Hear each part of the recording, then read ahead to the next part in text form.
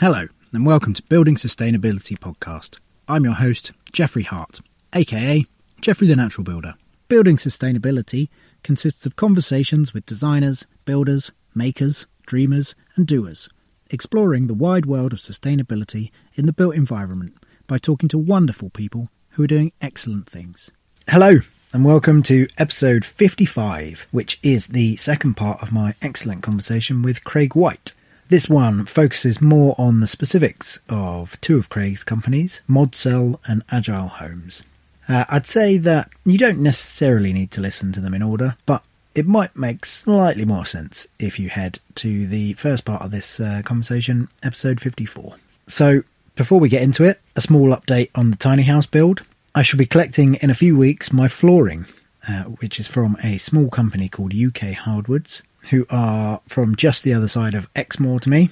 Feels really good to be supporting a small company. When I phoned them up and had a nice chat with the chap who does the soaring, he told me that I needed to get my order in soon because they were about to shut down the company so they get married and go on a honeymoon. So I like that kind of level of small. Also, I really wanted to get UK grown solid ash flooring. Ash is one of my favourite trees, with such a history of use for so many products in this country. And it's now, of course, tragically being wiped out by ash dieback. So it isn't going to be around for too long. There is a lovely book called The Man Who Made Things Out of Trees by Robert Penn. I think I've mentioned it before, which really nicely highlights how important the ash tree has been. So yeah, I really wanted to honour the humble ash tree, and it's handily a lighter coloured wood, which is great for my smaller space. But it's also very hard wearing, and weight-wise it's lighter than the sort of more common oak floor, which is key for the tiny house. And most oak flooring, I think, is from Europe, so this is good to get the UK species. I also wanted it to be solid wood flooring because I'm trying very hard to avoid any chemical nasties that you can sometimes get in the lamination of plywood for engineered floors. So, all in all, pretty pleased with that. Another thing I've done is I've ordered some UK cedar cladding, which is going around my front door to break up the cork cladding, which wraps the rest of the house. This also allows me to put a little bit of the cork cladding on the inside of the building at this point, which gives me some of that fantastic biophilic goodness inside. Again, I wanted to use UK wood for this. UK's grown cedar is a lot more knotty than the Canadian version, which at first I was a little bit put off by, but I really wanted this house to sort of fit into the landscape, and so if that's what our local trees are doing, that's what I want to honour. Obviously, the cork is coming from Portugal, so yeah, sometimes you can't get it all right, can you? So yes, I guess the bad news from this week is that the cork coming from Portugal isn't going to get here for another month and a half. So my hopes of finishing the exterior have been dashed or held up slightly. Not to worry, there's plenty more to get on with. Okay, I think that's it from me. I'm back at the end briefly. I do need to say that there is one naughty word in this episode. It's the S word. I think it's maybe the least offensive of the naughty words. But if that's going to upset you, then maybe this isn't the episode for you. Okay, enjoy Craig White.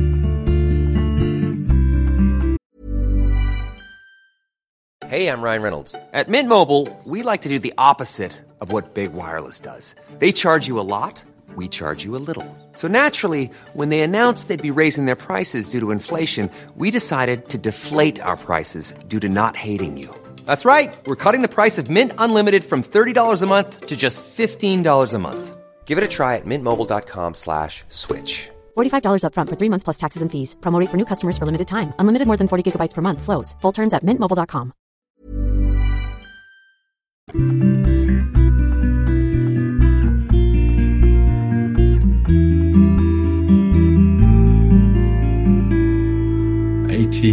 Plus years ago, to say 20 years ago, I think, we first did our first prefabricated straw bale panel in 2000 or 2001.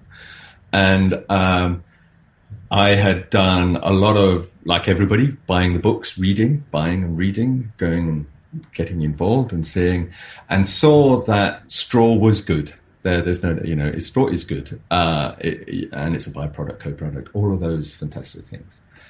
So my question was, how does this come into the mainstream? How does this move out of, let's just say, mid Wales with a group of dedicated co-housing people wanting to do it? How do you move it from there into mainstream? And the challenge of the Nebraskan method of construction is you're more weather dependent than other ways of building. So, and also if you were speaking to a main contractor doing a school all out of straw, they will immediately talk about three pigs. How do I deal with straw? Oh my God, will it catch fire? So where do we store it? All of those questions, and quite naturally good questions. So the ModCell stands for modular cellulose. That's why it's called ModCell, modular cellulose. So a straw bale is a module of cellulose. If you stack them up and put them into a wooden frame, that is a module of cellulose. The frame is timber and the insulation is straw. And so prefabrication, or modern methods of construction, became the journey to us answering that question: how do you bring it into mainstream use and not just beautifully constructed one-offs in lovely parts of rural Wales or whatever. And all of that is really good. I love the self-build. I love the Amish barn raising, getting your hands dirty and making. But having worked in mainstream construction, just thinking, well, that's not going to fly with a tier one main contractor. They're just going to go, no, we're not doing it that way. So it was about how you bring straw bale construction into mainstream use through prefabrication. And in effect, all I did was, if you want to put a window into a Nebraskan wall, you build a tube of timber and the straw goes around it. I just said, we could just reverse that and create a big tube of timber and fill it up with straw. So all it is a simple reversal of how you put a window into a load-bearing straw bale wall, and we just flipped it around the other way and said, that's a high-performance prefabricated building system. Mm-hmm. That's how ModSol came into being. Nice. Well, I've been to the the Bale House, University of Bath. Bale House at Bath, yeah. Yeah. So I've been in that, and I was struck by the very modern appearance of it. And that's something I've seen at sort of again and again from ModSol, and I've always been appreciative of that, because I think the aesthetic, I bang on about this quite a lot, but the aesthetic of that sort of wobbly wall thing is great for a certain amount of people, but some people it's a massive turn-off. And partly it's also deliberate from us to say, okay, we've got them past the idea that you could build with straw. Okay, is it going to look deep green and hairy? And I love deep green and hairy, but most of the construction industry doesn't do deep green or hairy, and it doesn't do deep green or hairy. So so part of it is a deliberate journey into saying the aesthetic need not be the wonderful one that comes from building organically with hands, but can become an aesthetic if you want, using prefabrication. And today our buildings look like whatever the designer or we want them to look like. But the Bale House at Bath, for me, is a synthesis, talking like an architect, of the system is the aesthetic. There is nothing redundant about the look or feel of the rain screen, is just where the panels join. And so the aesthetic is driven by the way we've made those panels. For some, they don't like it, and that's okay. There are lots of buildings people don't like. For others, they go, that's interesting and modern and different. And it was a different looking sort of building, but entirely dictated by assembling panels of straw together. Yeah. So for the people listening, can you sort of describe its sort of overall look? So it's kind of cubic, and each face of the cube is made up of 4 panels. So those are the prefabricated panels of straw. And then the panels have what we would call a solid panel is a 3-bale panel. Then we'd have a 2-bale panel and a 1-bale window, or a 1-bale panel and a 2-bale window. So the windows are all set out on the module of what the straw wants to do, not what we would like the windows to be. Uh-huh. So it kind of looks like a cube, and each face has 4 squares on it, some of which is solid, some of which have windows in them. And then where all the panels join, we have cedar cladding, which protects the joints and protects the edges of the lime render and the glulam structure, which is the edge of the prefabricated panel. And so from a distance, it's cubic. As you walk up to it, it's 4 panels per frame. And when you walk up and look close, you can see how the thing is made. And the elegance for me is between inside and outside. Inside a high-performance, low-carbon space is just 2 materials, just lime and straw. So the internal face is lime and lime plaster, and the external face is lime render, just brushed back to give it a surface. And there are some other bits and pieces in it. There are wooden dowels holding these bales together, as you might expect. And then we do have some stainless steel rods which tie the top and the bottom panel together and help support they're just 10 mil. There are 2 10 mil rods per face. And so that's a permanent tension setter for the panel.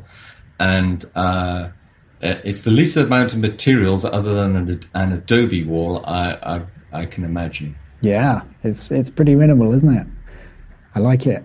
It's pure. That's what it is.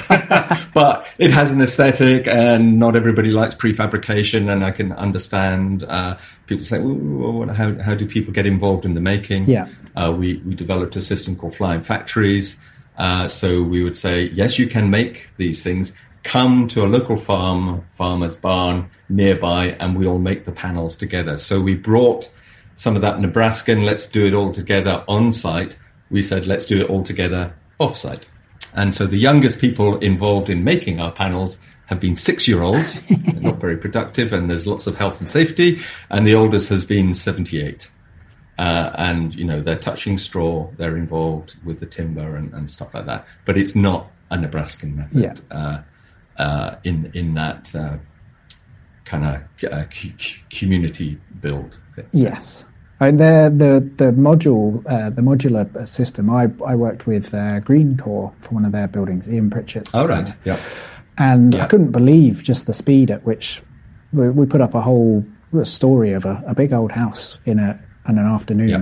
And it was so impressive. Well, Bale House at Bath, to get weather tight in 10, 12, 11 years ago was 2.5 days. Today we do that in 5 hours. Fantastic. It's got really fast. Yeah. But that's a crane and lots of guys in high-vis gear and big drills. Because the Bale House, it's moved, hasn't it? Yeah, the Bale House has been on 3 locations. Right. It is So we. The ground floor of Bale House was used on Grand Designs Live for Kevin MacLeod's. Kevin MacLeod has 2 shows a year, one at XL, one at NEC. Pre-COVID he did. And that became a project working with the architects Duncan Baker Brown. The top floor of that building was by Facet, who work with CNC cut plywood. And we did the ground floor, and then Modcell built the whole thing. We built the whole building, and the plan was to build it. Not the plan, we did. We built a building, the house that Kevin built, it was called. We did it in a week, live on television, 10, 11 years ago. Then the show finished, so we got to take it down again. So we had to take it down. We put the ground floor of the Modcell panels into a Essex barn, and it was stored there for 18 months.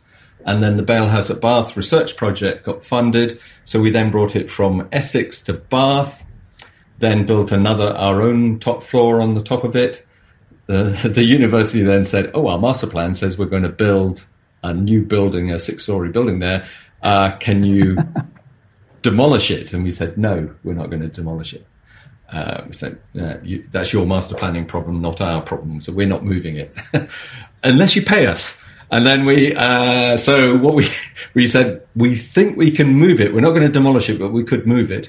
So we moved it 80 meters away, and it is now one of the estates department's offices. So effectively, that building has been in 3 different places, which demonstrates that actually that's a kind of Japanese way of thinking about buildings. Don't build for permanence, build for impermanence.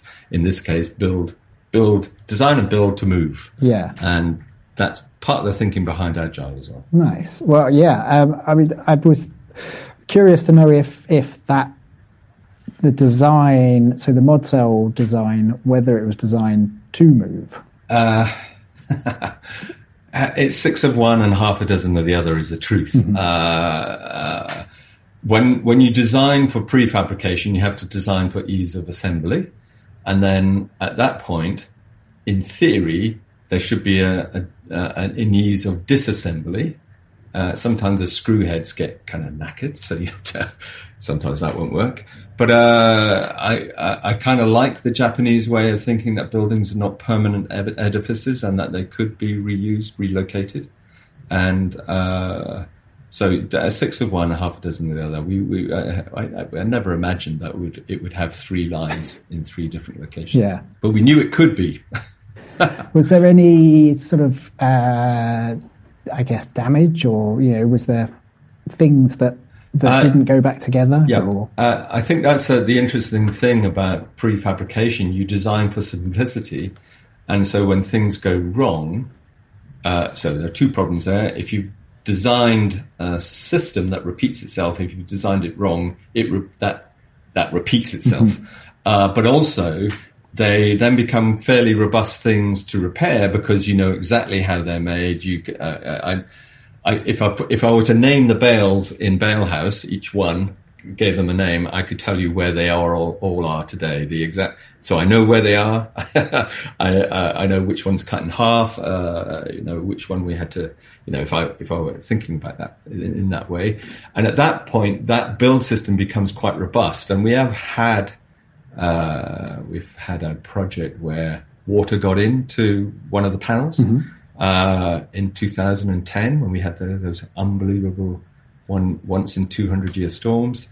We were building the Knoll West Media Centre in Bristol. The rain poured and we had 21,000 litres of water drop on top of the head of one of our panels, and it got soaked. So we were able, in situ, just to take the straw out and put it back in. And the Nebraskan method will also allow you to take a bale out and put a bale in. And we've had to do that a couple of times. So yes, I think designing for reuse, and more importantly for me, if you go truly circular, designing for all of the components to come out and find a better life, or putting the nutrients back onto the earth in 100 years' time. Yeah. Fantastic. Okay, well, that sort of leads us really nicely onto Agile and like the work you're doing there. I guess give us the intro. So Agile does it's a housing solution predominantly.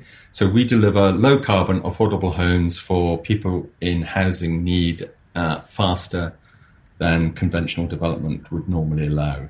And it's a response to the housing crisis and the climate emergency. So we are working with the similar materials, renewable carbon capturing materials, but now our innovation has moved to taking the idea that buildings could be relocated and doing it at pace and not paying for land. So there's a whole series of other stuff other than straw.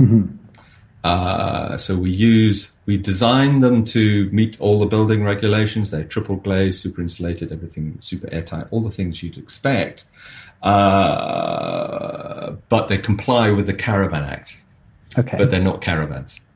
And at that point, we can move them. So they are designed to be moved, at which point in planning legislation terms under the Caravan Act, they are not seen as conventional development and therefore not subject to planning regulations. Uh-huh. We do both. So the first one we built on a microsite in Bristol in an area called Knoll West on land that was free and hidden in plain sight, and we built it in 10 weeks without planning permission. So at that point, we were doing guerrilla housing. But then we invited the mayor to sleep in it, the planners, and we've normalized that relationship. Mm-hmm. I wouldn't necessarily encourage everybody to get into guerrilla housing. But what we did was able to demonstrate that not only could you build low carbon sustainably with the right materials, you could also do it fast, and you could also do it in an interesting and new way. Today, we are deploying under the Caravan Act and also with full planning permission applied to it. So at that point, straw is now, so I say we do 4 things. People-centered design, where finance via grants and debt and whatever can flow into projects using a process of inclusion. And then we have a product that happens to be made out of straw, super insulated and triple glazed. So at that point, again, I'm circling back to systems thinking. And that is around how do you change the delivery of housing in the UK, which is largely dominated by 10 volume house builders who don't have any motivation to build affordable homes. Sure, yeah. And that's fine because there's a machine for making profit. We should stop asking that machine not to make profit because it just doesn't want to. So we work in what we call the vacuum of the housing crisis, and we found a way of building homes without buying land. So there's been, because the housing crisis has got so bad, a lot of people so the tiny home movement is rising. People are interested. That's what I'm building. In how they can, fantastic.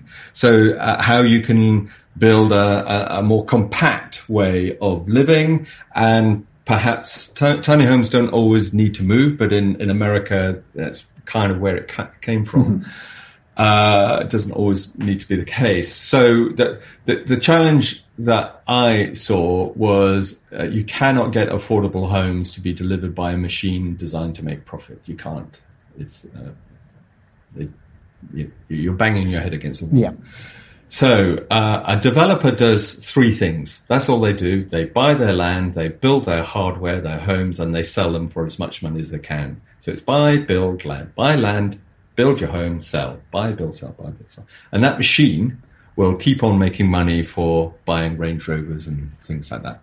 So for me, postcode, I can't influence postcode. So that's a kind of societal thing. So I can't change how people think about Clifton or Knoll West or whatever. That's people that do that.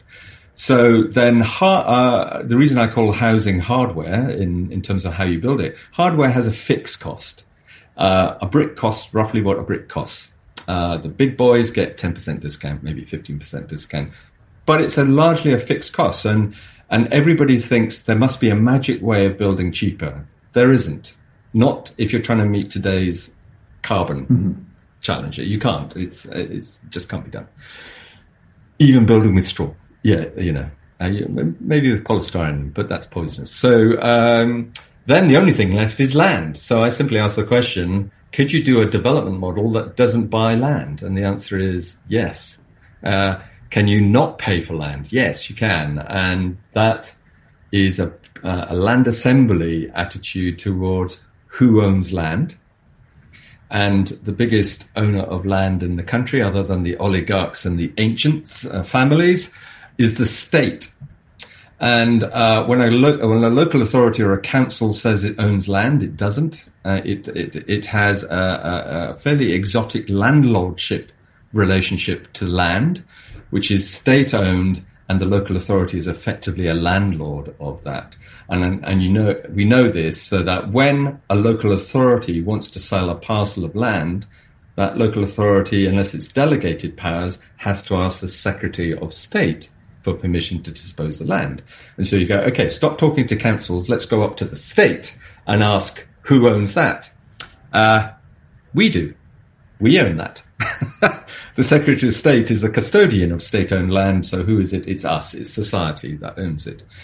And then there was a wonderful piece of legislation brought by a Conservative MP called Richard Bacon, which is the Custom Building Community Housing Act of 2016, which insists that all local authorities in England must create a register of land that they own, which would be preferentially offered to communities to do self-build, co-housing, community-led housing.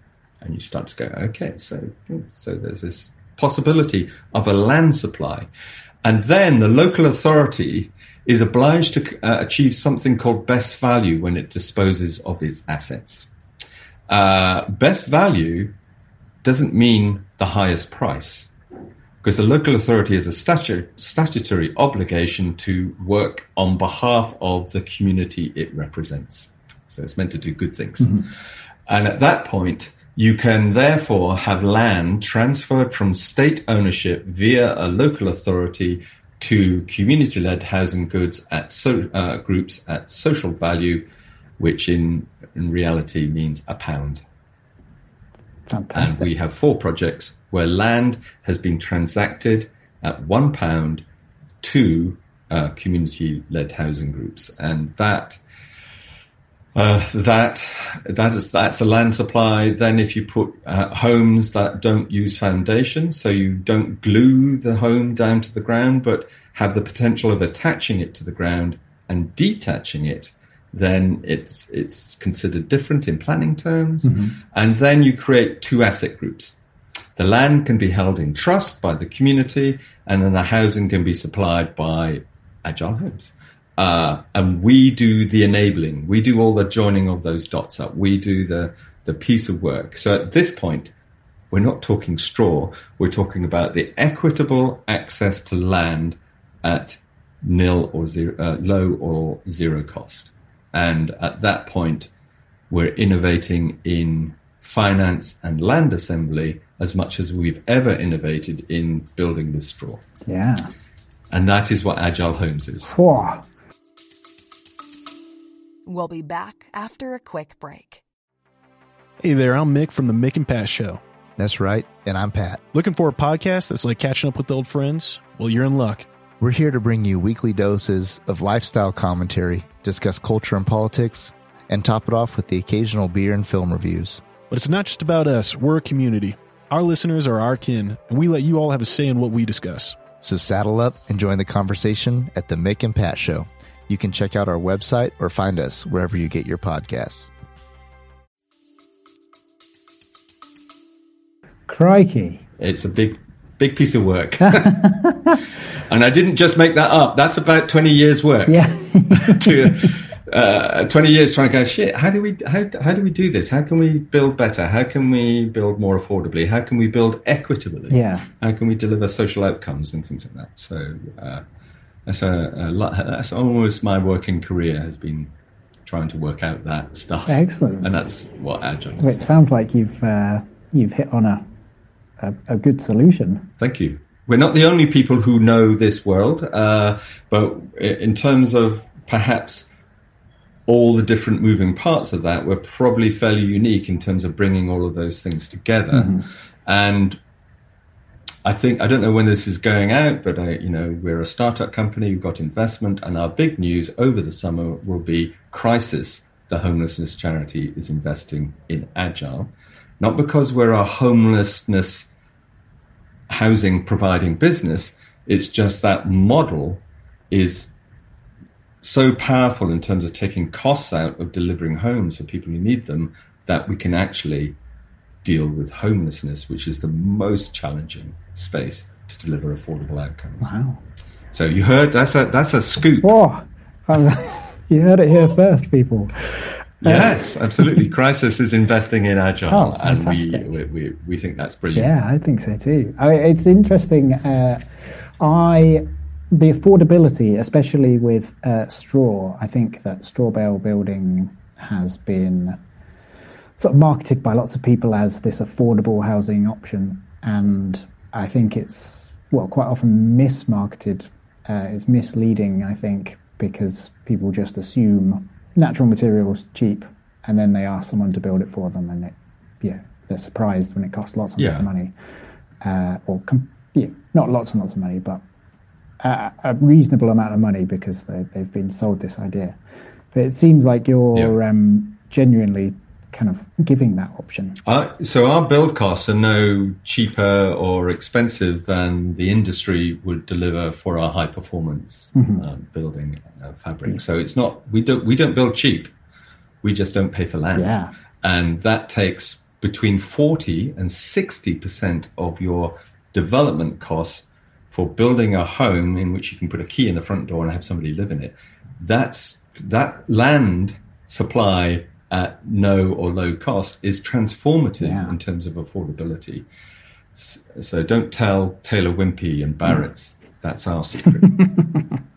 I'm sure they would never seek to. And they would never. They make money in a very easy way, and they're very comfortable making their money in their easy way. We're just going to disrupt that. Yeah. Very powerfully. Excellent. One of the things I really enjoyed, I think you just got planning on going up, building on top of the roof of, I forgot the building now. But Emmaus, the homelessness charity in Bristol, Emmaus. Yeah. Yes, so we just got, in March, April, we got planning approval to build a community of 15 affordable homes on the rooftop of the Emmaus offices and warehouse in St. Paul's in Bristol. And again, this is this thing about land that's free and hidden in plain sight. Yeah. So flat roofs is land with a building underneath it. So we've done proposals for car parks. With the demise or the death of retail, as the economists call it, there are lots of multi-story car parks where the top floor is locked off because you get antisocial behavior.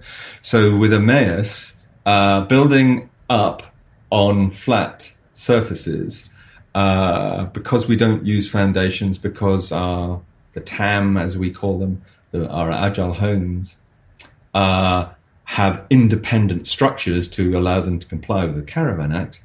That means we can literally pick them up and place them on top of existing structures.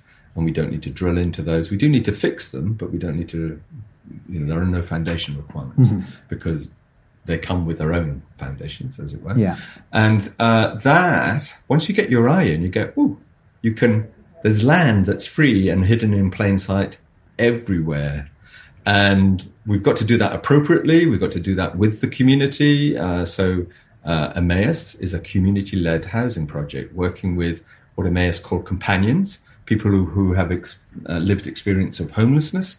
And they were co-designers of that space. And most of the commercial world will go up and do apartments with a corridor down the middle. Corridors down the middle, they're soulless, antisocial spaces, often filled up with pizza flyers, and it can be quite scary. So there are no corridors on this development. What there are is a collection of buildings and homes with little courtyard spaces in between, which become the shared courtyard gardens for the community themselves. And if you go to our website, there's a flyover which starts inside one of the courtyards with a picture of butterflies and stuff, and then zooms out, and you can see there are 15 homes, and this is a community on the rooftop of an existing building. Again, all made with straw, but again, at that point, the straw now is a kind of given solution, but what we're now doing is innovating how communities can come together and make the spaces they're going to live in. Fantastic. I'm intrigued to know, I assume that you're just going to take a very big crane and just sort of truck these buildings in and then lift them up? Yeah, so we can build in two ways. We can build flat pack or modular. So modular is already assembled. Modular is a very expensive way of building because you have to have very big cranes. A 2-bedroom home by us weighs 32 tons. Okay. That's a big crane lifting that up. So what we do is we've IKEA flat pack them in, but they're designed to be moved out afterwards if you want to do that. So the cheaper way is we optimize the build by building flat pack, but you still get the opportunity to move them afterwards, which is a future problem, not a capital problem today. And then what sort of time frame do you expect that to go from? So that project was because it's community-led housing project. We got community housing grant to do that. So it's now got planning approval. So Jessica Hodge, the CEO of Emmaus, and her team, trustees of the charity, are now building up a strategy about how they will bring the rest of the funding in. They've got some of it, but not all of it. And then, so we would hope that by the end of this year, we should be moving into the next stage, which is the making and fabricating and delivery, hopefully for some time next year. Brilliant. And the actual kind of, standing up the walls and sort of building it, how quickly do you reckon that So so we've just done a 1-bedroom shell in 5 hours. So there are 15 times 5 hours. No, it's not that. It won't be that quick. Just a long weekend. What happened? Yeah. So what happens? There are two types of rooftop developments. One where the roof is strong enough to hold the weight, and ones where they're not. So what we do is engineer a table. So effectively, there's a very lightweight table that goes up and over to create a platform. So that'll happen first. Then we bring in the flat pack build systems. So once we've built the frame, the table, the flat pack for 15 homes, I think we will get those up and weather tight within two months. Then there's the painting, decorating, and electrics and things like that. So it goes fast. Then it goes more traditionally. But we should be able to do it faster than conventional development. Fantastic. That's so good. And who did you say the occupants are going to be? So Emmaus is a charity that originates out of France and is a charity that does not have an endowment. So it restores furniture and white goods. It has a shop functioning, so it's a revenue generating charity. The people who have had lived experience of homelessness are called companions. They engage with the making, restoration, etc. So half of the homes will go to companions of Emmaus. The other half will go to people in housing need in Bristol, and it'll all be done at local housing authority rents. So affordable rents. Fantastic. So we anticipate 7 will be occupied by formerly homeless people. The other 7.5 or whatever, 8 will be by Bristolians. Brilliant. It's solving many problems, creating great things on many levels. I'm a big fan. And your work looking at a tiny home solution for you to live in is you acting individually, working within the systems you have to do that. So all we do is multiply that up and say, how do we help others do that as well? So I think our work is rooted in the same soil your project is rooted. How do you, imagine how do I as an individual create shelter for myself? And a tiny home is one of the ways where you can have control of that. And I think that's fabulous. All I know is not everybody's like Jeffrey. I hope not. Some of their challenges would not allow in their life, their experience, their know-how wouldn't allow them to imagine that they might be able to do that, let alone kind of, haul the way through their planning processes. So we are effectively, in investor language, we're a middleware solution, joining up how you make things to how people need homes and trying to work the material, the finance, the land, the legal aspects of all of that. So our work innovates as a thin layer, but joins people up to where their homes might be. Lovely. So we're now miles away from straw bale. Well, that's it. I wanted to say to you, I've noticed, I saw your videos, that you've gone away from straw bale. You're doing loose straw. Yes. Why the change? So straw bales are fabulous, but the number one question everybody asks is how big is a bale and how do you work to the module of bales? And that is fabulous. It's also a tyranny of, is the baler going to give us the same bale size? Will it be at the right density, et cetera, et cetera, et cetera? And also, conventional bales are starting to become less common as farmers go to round bales and Heston bales and the bigger bales, because they just want to manage all of that more efficiently. So actually bales are becoming a little bit boutique, the kind of 1 meter by whatever size bales. And also, the number one question we would get from commercial developers who go, we think it's great, but your walls are so higher than the building regulations require. Can you make them thinner? And so you can turn a bale on its side. Yes, you can shave bales. You can cut a bale in half, at which point you're just spending too much time. And then you go to chop straw. And at that point, we can have whatever wall thickness we want. So an agile home, we call them TAMs. So the floor and roof would comply with the passive house standard, but our wall, which is where we want to maximize human occupation, is thinner. And then we go with triple glazing. So we optimize, and I couldn't do that with a bale system. So we are doing it with chopped straw.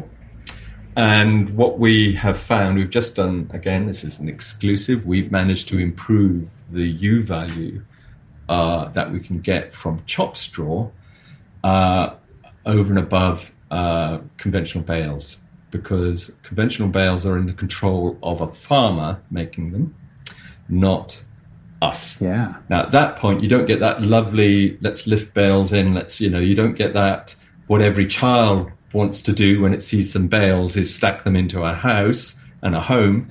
You don't get that, but we are still working with renewable materials with all the benefits. And we are actually able to creep up the U value to a higher level. And then, because we then use compressed straw board, so we are using even more straw than we were before, but the compressed straw board and chopped straw combination allows us to vary the wall thicknesses to suit. So we still build with bales, but we are building less with bales today than we have ever done. Yeah. And so are you blowing it in like you would do a sort of cellulose type? No, we found blowing, you've got to get a consistent length, which is optimal for settlement is, this is top secret, 20 millimeters. There you go. That's another exclusive. 20 millimeters is the optimized size for chopping straw. And then you are making sure that you understand its settlement. Therefore, you have to put in a particular density, and blowing straw, you get something called lensing. Okay. So you could blow in and it goes in too dense in a little block and then not dense enough somewhere else. So what we do is we build the panels on their back. The chopped straw comes to us de-dusted, clean, no weeds, no stones, no nothing in it, because it's animal bedding, basically. They are another secret one. And it comes pre-bagged. We know the density of the bag, we know the size of the panels, and we just say we need to get straw in at this density across the whole of that. So the panels are on the back, the straw is poured in and then fluffed and then oversized, and then when you put the compressed straw board panels on top, it compresses it down to the density we need. Then it can stand up and the straw won't settle. Yeah. And we did a very boring 18-month test on shaking straw to find out what its settlement rate is. Yeah. So the density of the straw goes in to overcome the settlement. Fantastic. So it's not as pure, and for some people, who build traditionally in straw, they might go, "This is heresy," and I understand that, but I know I can get affordable homes into people's hands. Yeah. Using that technique. Well, it's something I've been saying for a while, noticing that on the sort of more artisan stacking bales, plastering them style build, that you spend nearly half the build plastering, and if you attach a cost to that, it's a big cost, and so that was my thoughts. Was blown in seemed to also make sense. Not blown in. Yeah, and I think that's great, because that is people learning how to make, being involved and making, and also often not getting paid because they're learning, and it's like an experiential thing for lots of people, and you can't scale that. That's hard to scale. You can't do a build system that relies on an element of volunteering. You can to some extent, but it won't build the number of homes that we need. So I'm kind of driven about that question about how do you bring this wonderful material sets into the mainstream. Yeah. And then, I guess it's the standard old question. Loose fill straw is, how are you putting it into a sort of sealed container? So I'm thinking of air and fire and the usual questions. So we're a closed panel solution, and at that point, the closing of the panel brings the fire compartmentation. So we fire rate to whatever standard people need, but typically for a vertical wall, it's 1 hour. At that point, we're relying on, so we don't use plasterboard, we use Fermacell. That's just another kind of material choice we make. So it has 30 minutes, then the compressed straw board has 30 minutes. And then at that point, you will have got people out of the building safely. That's long enough for the fire engines to arrive and do their thing. And yes, so chopped straw, once you've burned through that hour of protection, we found it in two things. It either falls out or it just stays there and chars. Right. So a straw bale, as a bale, has a char rate. And even when the elastic has gone, the twine on a bale, when it goes in a fire test, the bale kind of holds itself together. Chopped straw, compressed, does have a bit of hold, but it will cascade out, and at which point it's just, it's burning. Yes. But we will have got people safely out of the building. Fantastic. As one other thing I noticed is that you've switched to clay plasters internally. Yes, because when you go to compressed straw board, you are dry lining. Then you've got to work out how are you putting a second layer of plaster, or in our case, Fermacell, and then Fermacell can be self-finished, and the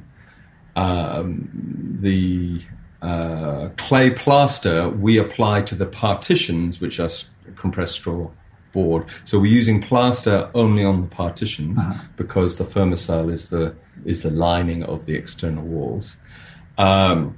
And we moved lime render and plasters on straw bale. It has to be about 40 millimeters thick, and it's quite an expensive way to seal a wall. And so the economies of that drove us towards dry lining, containing. It also allowed us to use chopped straw. So there was a whole series of steps. So we can still do lime plaster, or lime renders, but the price of those is higher than using our new system. Or we have 3 ways of building with straw, and then you move to clay plasters for partitions, because we're now that's aesthetic, it's moisture managing and stuff like that, and it's better than plaster. Yeah, I think everyone should clay plaster their walls. It's the go-to choice for me. I wish it was a more popular or more common thing. Yeah, and then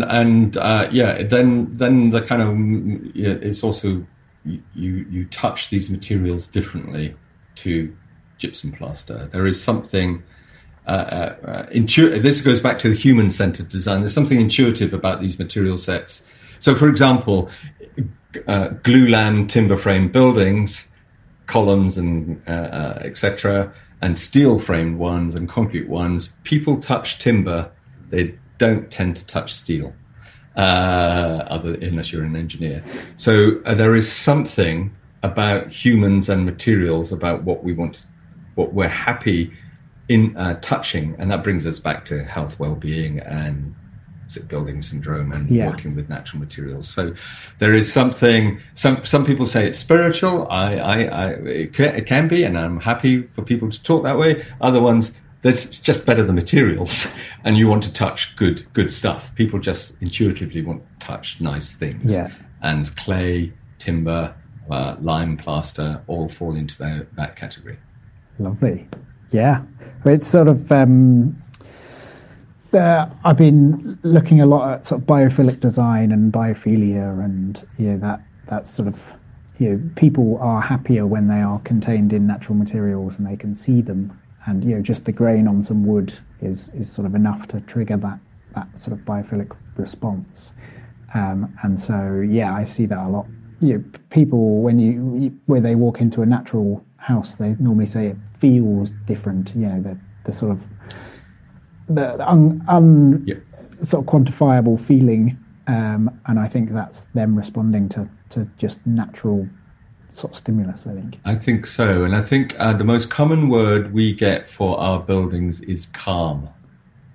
This is obviously an anecdotal, qualitative expression, and I think what it is there is a combination of things that are happening that make people use the word calm. There is something about acoustics in straw bales. I think that's to do with its mineral content and the thickness of the wall and its ability to diffuse. Then we were talking moisture, and so I like that calm. It sounds like a very subjective word, but I think it is a combination of I think there's a lot of science in there, and we need to understand the science of these things, and then we can. I think if we can unpack some of that, we can start to quantify and deliver more of it. For others who say, don't unpack the magic. You can't unpack magic. So I can say, well, that's fine. We'll do both. You can have the magic, and we'll try and work out what's going on, because if we can work out what's more going on, we can do more of it. Yes, we can create the magic at will.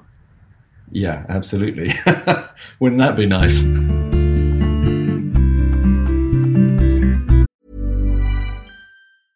Hey, I'm Ryan Reynolds. Recently, I asked Mint Mobile's legal team if big wireless companies are allowed to raise prices due to inflation. They said yes. And then when I asked if raising prices technically violates those onerous 2-year contracts, they said, "What the f*** are you talking about, you insane Hollywood ass?" So to recap, we're cutting the price of Mint Unlimited from $30 a month to just $15 a month. Give it a try at mintmobile.com/switch. $45 up front for 3 months plus taxes and fees. Promo rate for new customers for limited time. Unlimited more than 40 gigabytes per month. Slows full terms at mintmobile.com. Ryan Reynolds here from Mint Mobile. With the price of just about everything going up during inflation, we thought we'd bring our prices down. So to help us, we brought in a reverse auctioneer, which is apparently a thing. Mint Mobile Unlimited Premium Wireless. How to get 30, 30, bit to get 30, bit to get 20, 20, 20, bit to get 20, 20, bit to get 15, 15, 15, 15, just $15 a month? Sold! Give it a try at mintmobile.com/switch. $45 up front for 3 months plus taxes and fees. Promo rate for new customers for limited time. Unlimited more than 40 gigabytes per month. Slows full terms at mintmobile.com.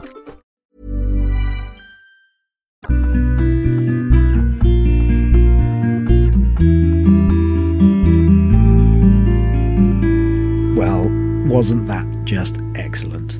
So many thanks to Craig for being an excellent guest, giving us exclusive info, and for just generally being great fun. As per usual, the show notes have links to all the stuff we've talked about, so be sure to check those out. And if this is your first time here, be sure to subscribe and have a look through the previous episodes. I think if you've enjoyed Craig, you'll enjoy a lot more in there. And if you would like to support the show financially, go to patreon.com/building sustainability. Also, remember that sharing is caring, so get this episode shared as far as possible and show that you care. That's it. Thanks for listening. You are the best.